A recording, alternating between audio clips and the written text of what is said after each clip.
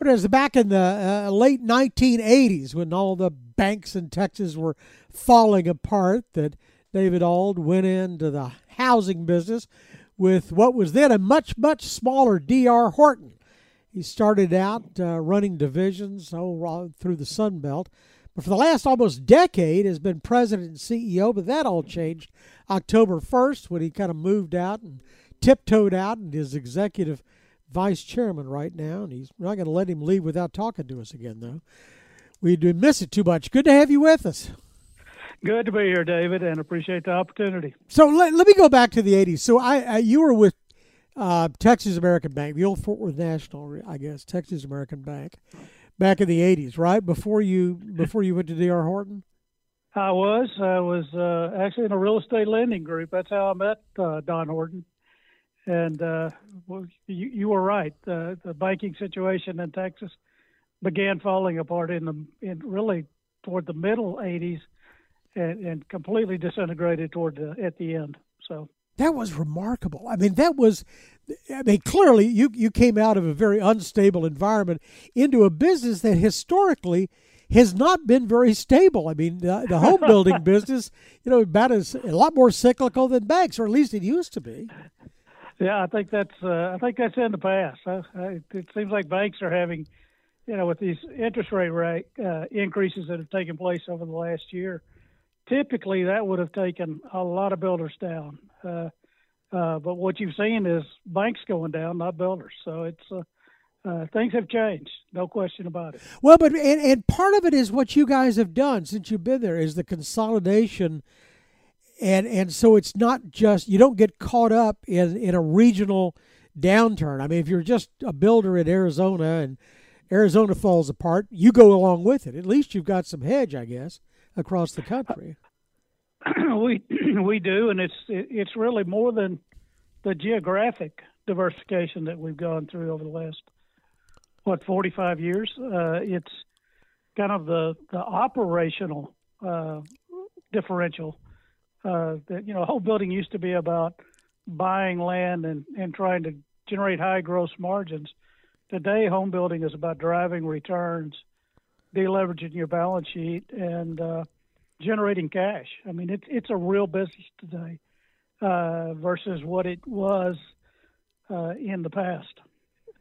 Well, and you still got to be in the right places. Now, you started out in Florida, right? Was it the Orlando division? Orlando division. My first year with Don Horton, our company nationwide closed 370 houses. 370? 370 in 1988. Well, what was an outfit from Arlington, Texas doing in Orlando? Don had this vision.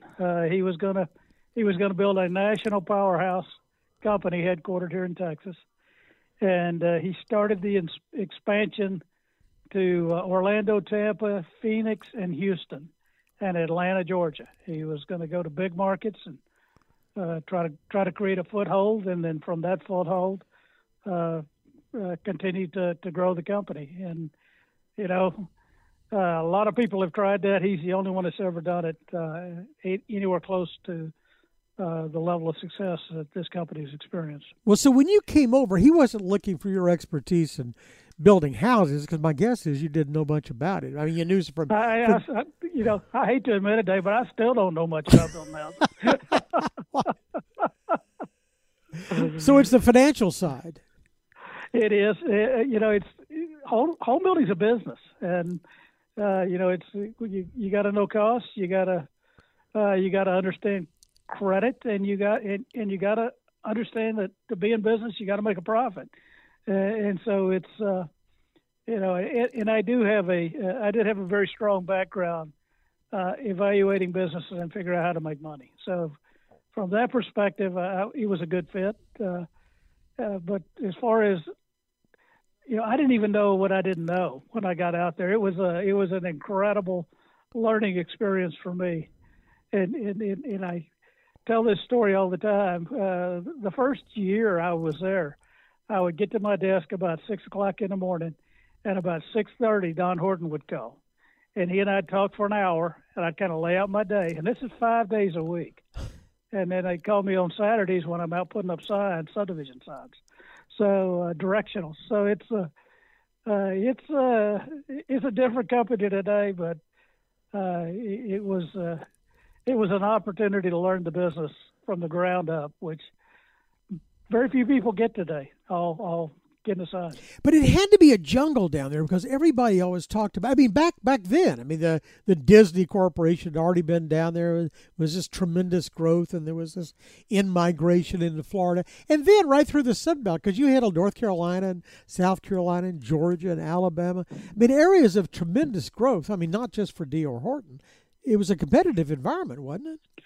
Oh, it's always been, and it always will be. I think it's, the ability to control land, get it entitled, and build houses has gotten much, much harder and much more capital intensive. But the people that are in that business today, the public companies, they're pretty focused. It's not just Don Horton or the R Horton company that has become a real company. The industry is developed into a real industry, and you got to be good to make money in home building today, and you got to be very good to take market share from other people. And it's always a business where you've had to be creative.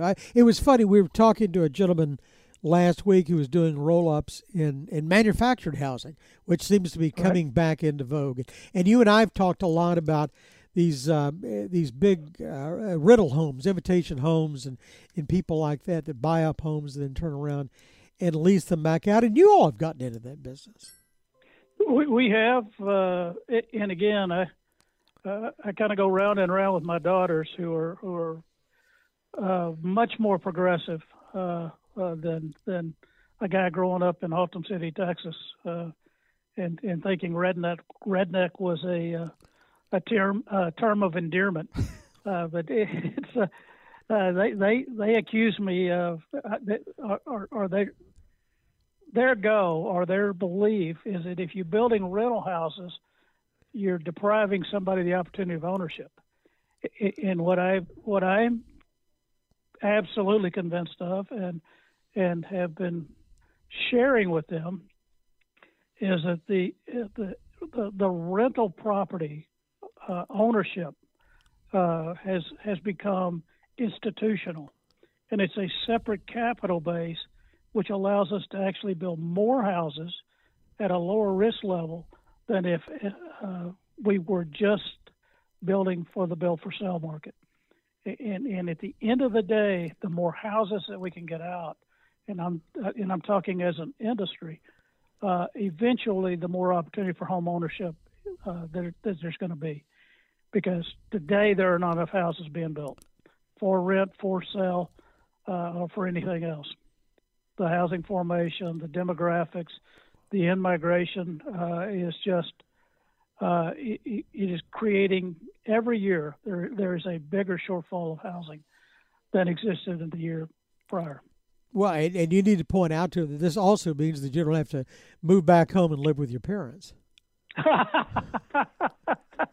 Well, fortunately for me, I have 4 children, and they are all, I call them bright, beautiful, and brilliant. So very productive. They've done a great job. Their mother is a saint for producing 4 outstanding, productive children.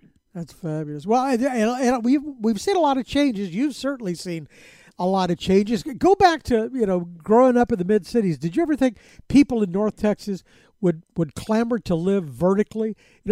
Nobody built high-rises here. And now every time you turn around, somebody's putting up a new high-rise. I tell you,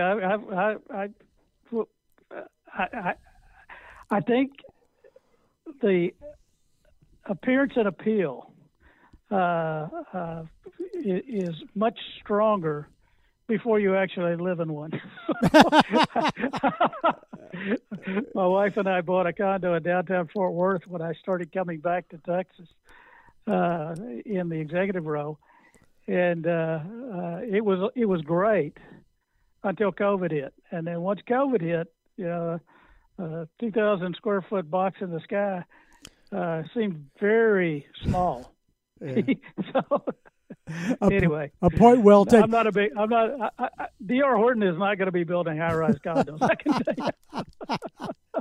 Well, so what are you going to miss the most? Let me guess. Talking to Wall Street every 3 months and trying to explain the numbers? Well, I've got one more call, David. And I just personally, I think 10 years in executive leadership is probably as long as a person should have. This is just me personally, because after you've been doing this for a while, you start thinking it's more about you than it is the people that you're out there trying to lead, and I just I never want to walk out of here thinking it's about me. So it's but the overall goal for me. I forgot why I was even told that. The earnings call was my first one. I kind of had a 10-year horizon, and I have been counting them down ever since. I got one more to go. That's what I was trying to get to. Sorry about that long-winded. Well, no. I've always enjoyed talking to you. You always make a lot of sense, and you speak English instead of jargon. We appreciate it. And I know it's going to take you a while to really extract yourself, but I do hope you get to sit back and enjoy the fruits of a lot of your labors. David Auld's the what now? Executive Vice Chairman. That's a great Executive title. Vice Chairman. Yes, sir. I'm not sure what that means, but that's what I am. Well, you will define it. You always have. David Auld, our guest today. We wish you the best. Thank you, David. Appreciate the time. Thanks a lot. For more of our conversation, go to krld.com/CEO. I'm David Johnson, News Radio 1080 KRLD.